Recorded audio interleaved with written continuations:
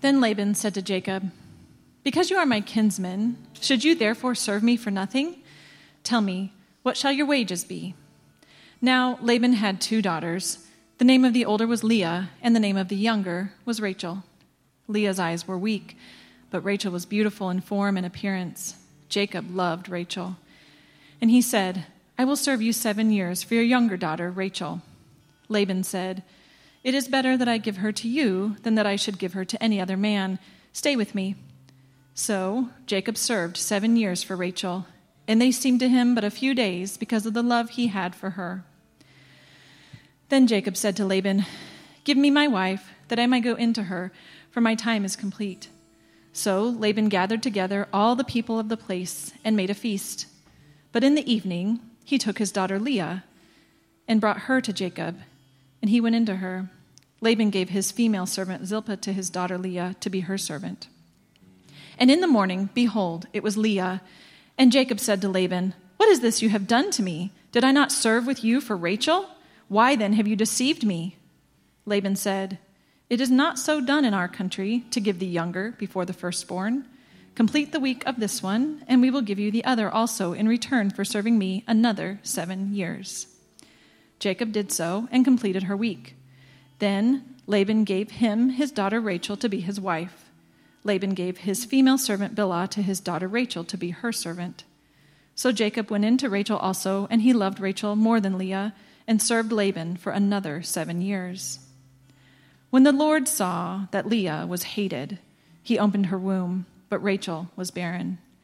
And Leah conceived and bore a son, and she called his name Reuben, for she said, "Because the Lord has looked upon my affliction, for now my husband will love me." She conceived again and bore a son and said, "Because the Lord has heard that I am hated, he has given me his son also." And she called his name Simeon. Again she conceived and bore a son and said, "Now this time my husband will be attached to me, because I have borne him 3 sons." Therefore his name was called Levi. And she conceived again and bore a son and said, "This time I will praise the Lord." Therefore she called him Judah. Then she ceased bearing. Good morning. My name's Adam, and I'm one of the K-12 directors here at Lakeland. I'm super excited to be with you guys again this week, mostly because I just absolutely love this topic. Over the next several months here at Lakeland, we're going to be on a pretty awesome, incredible journey of trying to discover Jesus through the Old Testament. And that's what we're going to be doing here this morning as well in the story that we just read. Of all the books that I read in my English classes in high school, my favorite was Great Expectations by Charles Dickens. Now, I'd like for you to do something for me. If you could turn and see if there's anyone around you who just fell asleep at the mere mention of the name Dickens, if you could wake them up, that would be super helpful to me. Actually, I'll give you just like 5 seconds to do that. There were several reasons I was drawn to this book. One was that the main character in the story, a boy named Pip, just seemed to be the kind of character I could easily identify with. A boy from humble origins trying to make his way in the big bright lights of the city. It was inspiring. Of course, there was the performance by Gwyneth Paltrow in the movie version that came out my senior year of high school. Okay, maybe my high school self's crush on Gwyneth had something to do with my fondness for the story. Maybe. But the main reason that it stuck with me and stood out to me among all of the other books that I read during this time in my life was the truth about the human condition and the human experience that I felt it really conveyed. For those who don't know the story, well, there might be a spoiler or two coming, so I'm sorry about that. On the other hand, I sort of feel like classic works of literature published on or before the year 1861 are kind of fair game. If you haven't read it yet, well, you've had time. That's all I'm saying. Back to the story. A boy named Pip begins to spend time at the home of a wealthy old woman named Miss Havisham, playing with her adopted daughter, Estella. Now, Miss Havisham was kind of a recluse, and a weird one at that. She would wear around a dirty old wedding dress around the house. And she would keep a rotting old wedding cake sitting up on the dinner table. Super weird. Pip grows extremely fond of Estella and very much desires her attention and affection. The rest of the story has its share of twists and turns, but at the core, Pip grows up to love and desire Estella very intensely. But Estella constantly toys with his heart, reeling him in only to push him away time and time again. Pip is driven to near madness by this, ends up alienating his family and friends back home, racks up a huge debt, is thrown into prison because of it, and eventually returns home completely ill, mostly from a broken heart. Near the end of the book, Pip confronts Estella, pours out his heart to her, tells her of his deep love, but Estella treats him very cold and apathetically. Miss Havisham regretfully admits that she had actually raised Estella to be cold and heartless because Miss Havisham had been left at the altar decades ago and could not bear to deal with the pain it had caused her. So, what was the enduring truth that I found in this story? Well, I'll admit it's a little bit dark. But it's that human beings are very adept at letting one another down. It's odd to look back on this time in my life and to realize that most of my favorite stories and shows had a very similar theme. There's The Great Gatsby, which is probably my favorite novel of all time. Great Expectations, of course. The Jerry Springer Show. And this morning, we're going to take a deeper look at the Bible, at a story that I'm sure you've already noticed has a lot in common with those other things, including an episode of the Jerry Springer Show. This morning, I want to challenge us to consider something with this story, something that might seem a little bit surprising. I want us to consider the possibility that the Bible is not a proponent of family relationships as the foundation of Christian life, but instead points us to something else. Now, let me be clear. I absolutely consider myself to be a family man. I love my wife very much, and I would consider my almost 2-year-old son to be one of the absolute greatest gifts that I could have ever asked for. I would rather be hanging out with them than doing almost anything else in the entire world. Family is a great gift, and we should absolutely treat it that way. On the other hand, we have stories like this one today. The tale of Jacob and his sister wives. And while this story is certainly an extreme version of the Old Testament dysfunctional family tale, it is not an uncommon one. Here is the family dysfunction we can find within the first 30 chapters of Genesis alone. One brother killing another, a husband who claims that his wife is actually his sister so that he will not be harmed by these men who might potentially be envious of him, a father who banishes his son and wife from his home, another husband who claims that his wife is actually his sister for very similar reasons, and this battle between a husband and a wife who among them have different favorites between their twin son boys, and differences of opinion as to which of them they would rather become more successful in life. Wow. We haven't even touched on the practice of polygamy. Now, I'm not saying that Scripture doesn't hold family in higher esteem than all of this, or that it doesn't believe that family relationships can be anything more. I am saying that family cannot save us. It cannot save us from our problems. It cannot save us from our sadness. It cannot save us from ourselves. But there is something that can.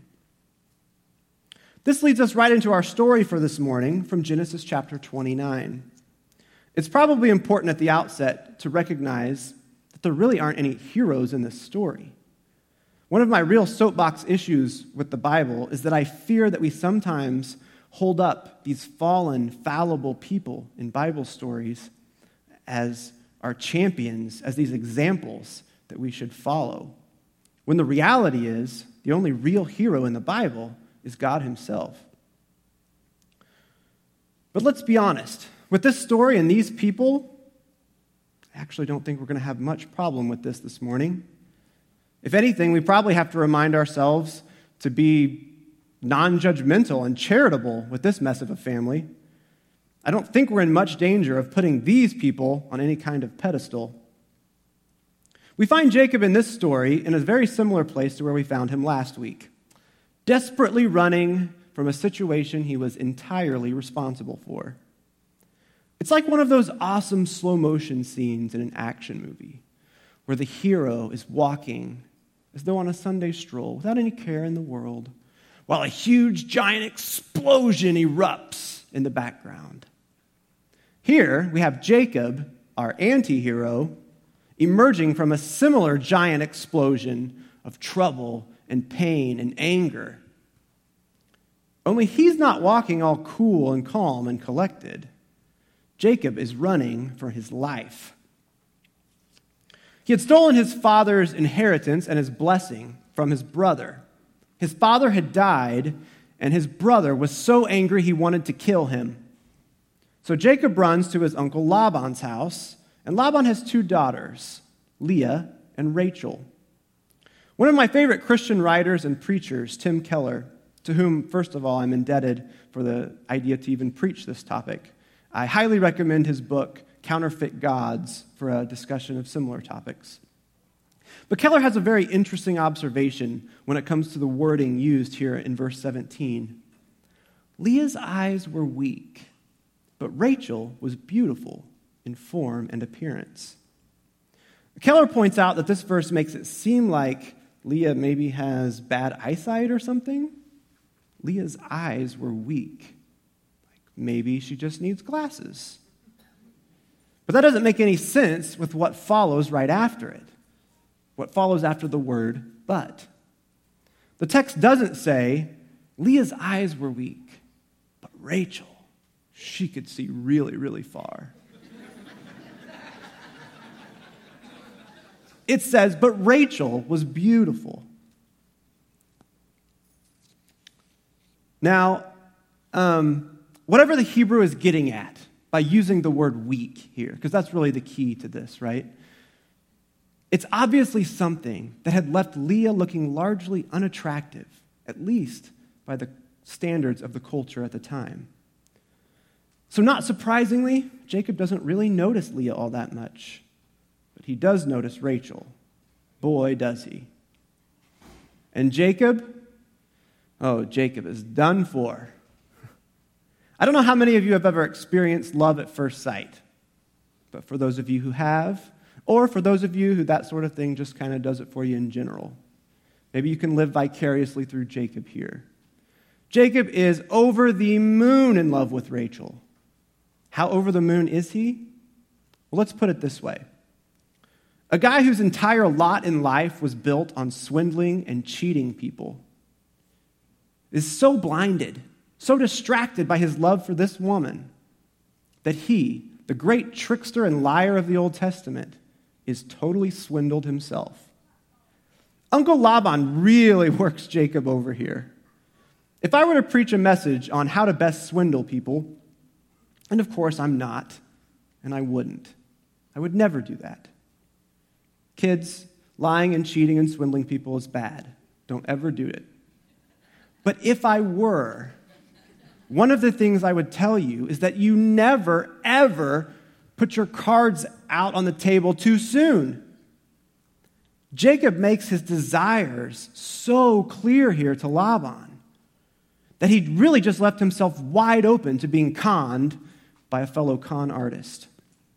He basically tells Laban, I'll do anything if I can marry your daughter Rachel. I would work for you for 7 years if I could just marry her. Now, if you notice, Laban gives Jacob a total non-answer here, but cleverly disguised as a yes. Laban actually doesn't say yes here. He says, well, it's better that I give her to you than to some other random guy. Voice trailing off. Classic swindler move. But Jacob is much too blinded by his love for Rachel to see it. And he begins working for Laban, and he works for him 7 years. 7 years.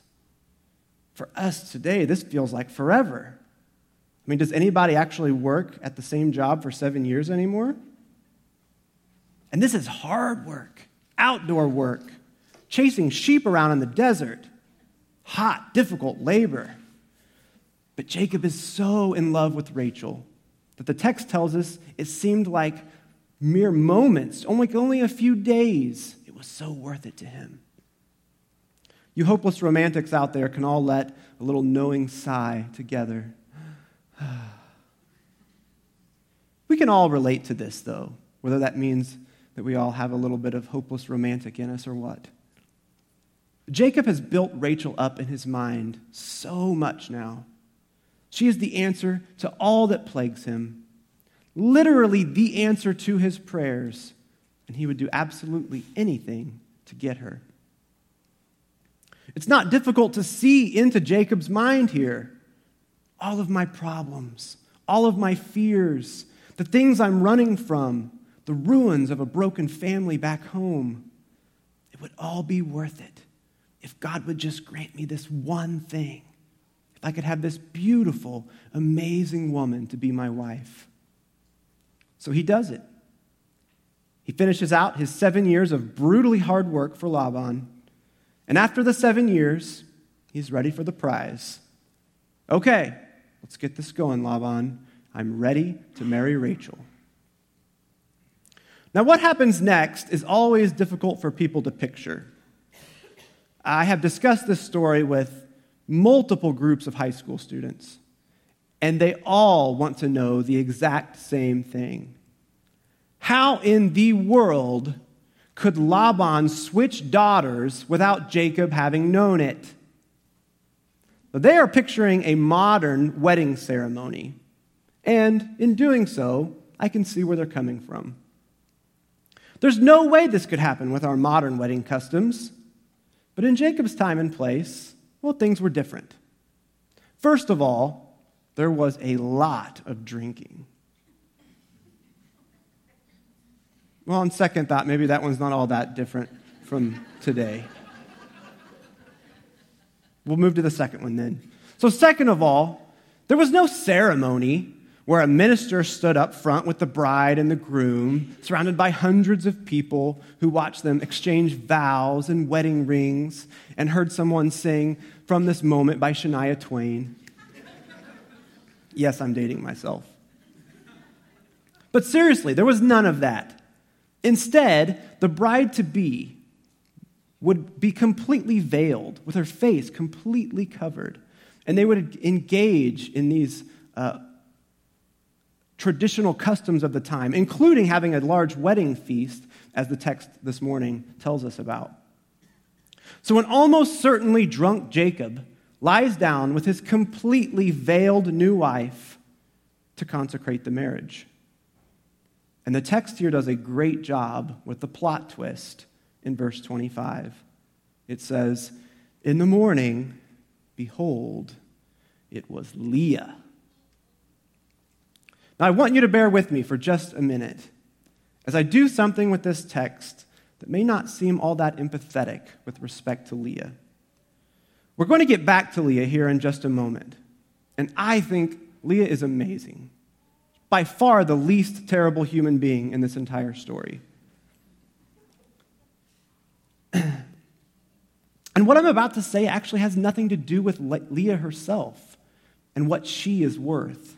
It has everything to do with Jacob and his perspective on the world. Now, Jacob had built up Rachel and his marriage and his life with her as this unattainably amazing thing. She had become his dream girl, the thing that was going to rescue him and make him feel like a success and a valuable, important person. Her beauty and her love would give him such passion, such energy, such reason to live. He would finally begin to enjoy life again with a person like this.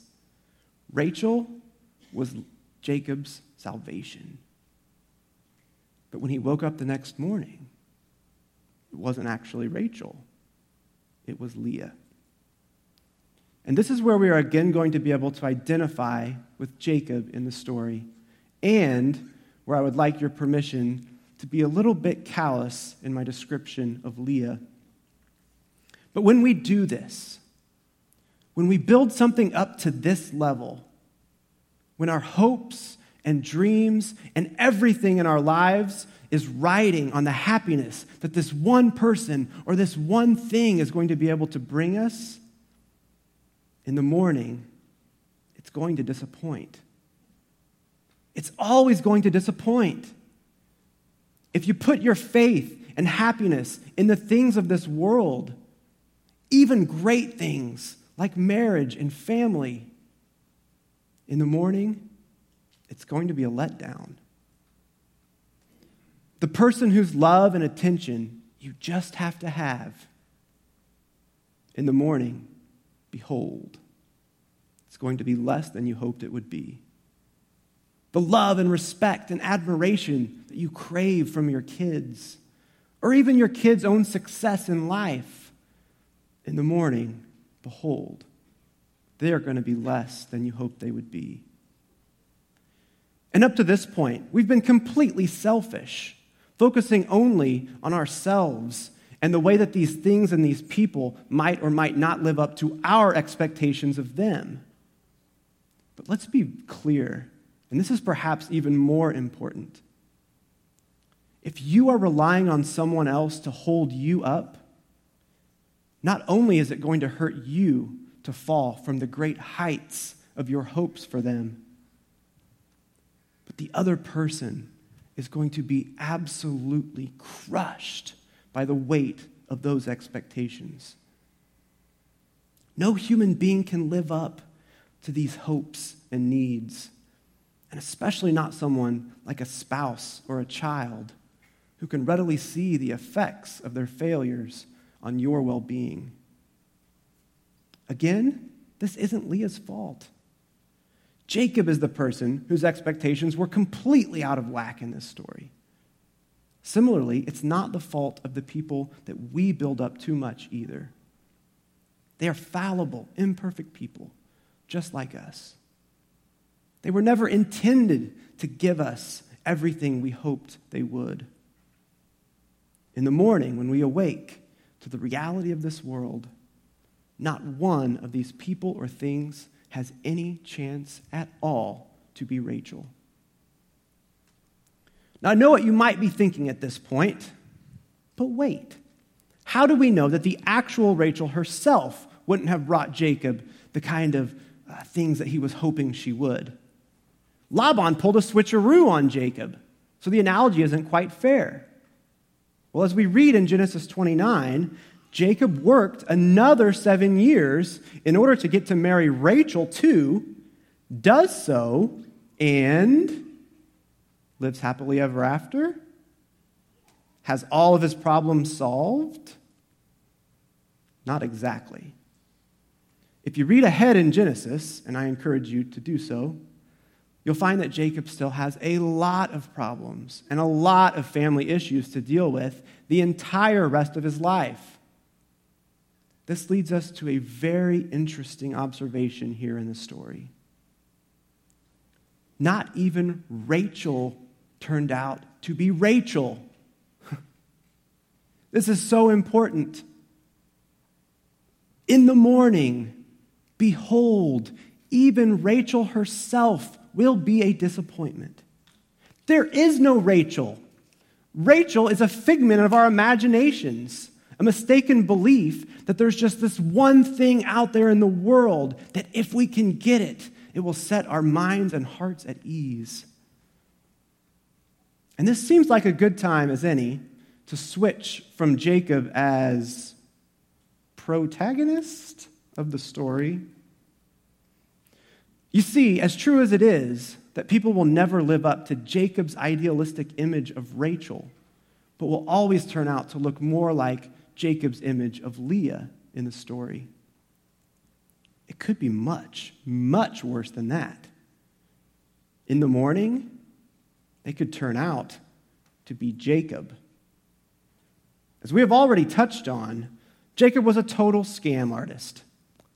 Jacob espouses quite perfectly the attitude of the great 20th century philosopher George Costanza, who said, "It isn't a lie if you believe it." Similarly, of course, Laban is a lying, cheating con artist as well.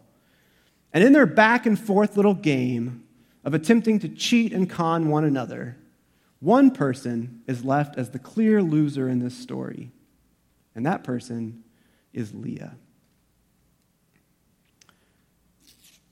One thing that might be easy to overlook culturally in what Laban did to Jacob is what he had to gain from such a trick. In this time and place in history, women could not work, not in the traditional sense anyway. They could not own land or property. They could not amass wealth in any way except by marrying. So if Laban could get someone to marry Leah, if he could not get someone to marry Leah, he would not profit from her at all.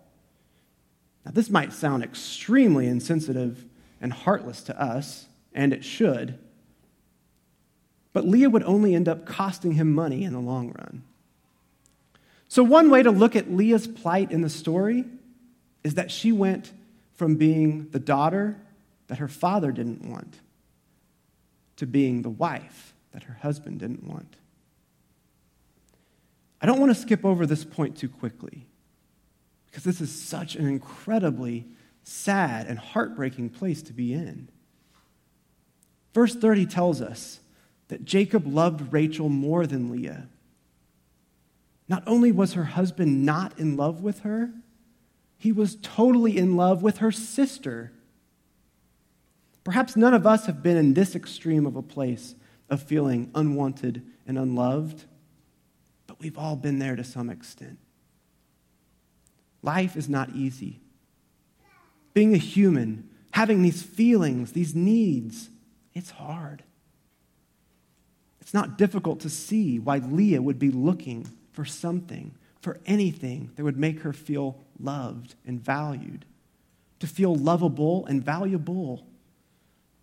Just being a loving, helpful wife wasn't cutting it. Verse 31 tells us that Leah didn't feel loved by Jacob. In fact, she felt hated by him.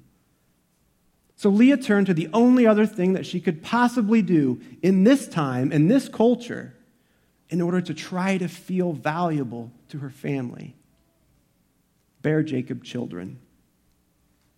So she prayed to God to help her with this, and the passage tells us that God granted her request, and she became pregnant. This begins a really important passage, perhaps one of the most important in all of Scripture. How's that for some hype? First, we see Leah falling into the same predictable trap that we saw Jacob fall into with Rachel, pinning all of her hopes and her dreams and her identity on this specific family relationship. Since Leah believed that she herself wasn't enough to garner her husband's attention, it became all about her children. So she has her first son, and she names him Reuben. In Hebrew, Reuben literally means, see, a son. It's pretty straightforward.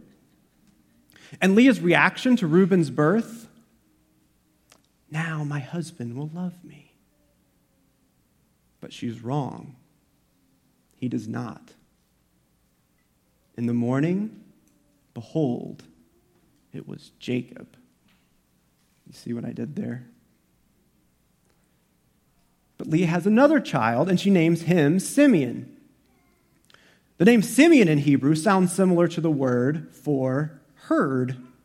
And Leah says, because the Lord has heard that I am not loved, he has given me this son also. In other words, maybe this time will be different. But it's not. In the morning, behold, it was still Jacob.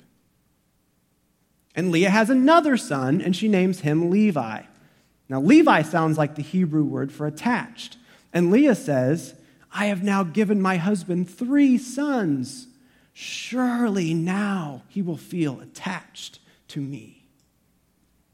But she's wrong. He does not. In the morning, behold, it was still Jacob. At this point, we can practically feel the desperation on Leah's behalf. The story is bursting out the seams with sadness and anxiety and unfulfilled expectations. And we wait with Leah. We hope for her that something will change. But what can possibly change? At this point, Leah is so caught up in this hopeless cycle of putting her hopes into what having these kids will do for her life and for her self-image, and then having those hopes completely dashed by her jerk of a husband. But we await breathlessly to see what will happen because our own hopes lie with Leah. We too can feel hopeless sometimes. We often feel unwanted and unloved. And we know very well what it feels like to pour your time and your energy into people and things that do not end up fulfilling us one single bit. And then we read, Leah has another son. Great, we think. Here we go again. Will it ever end? Will this ever go differently? But then, something in the narrative changes. Leah names her son Judah, and Judah is related to the Hebrew word for praise. Leah says, this time I will praise the Lord. It's a change from the pattern we've come to expect in this part of the story. We see Leah saying nothing about her hope to feel loved by her husband, or how much her own identity and self-worth is tied up in these kids she is having. No, this time, Leah praises the Lord. This time, Leah realizes, I am loved. I am valued. I am special to someone. I do have an identity as a strong, beautiful, hopeful woman. But it's not my husband who can give me any of this. And as much as I love them, it's not my kids either.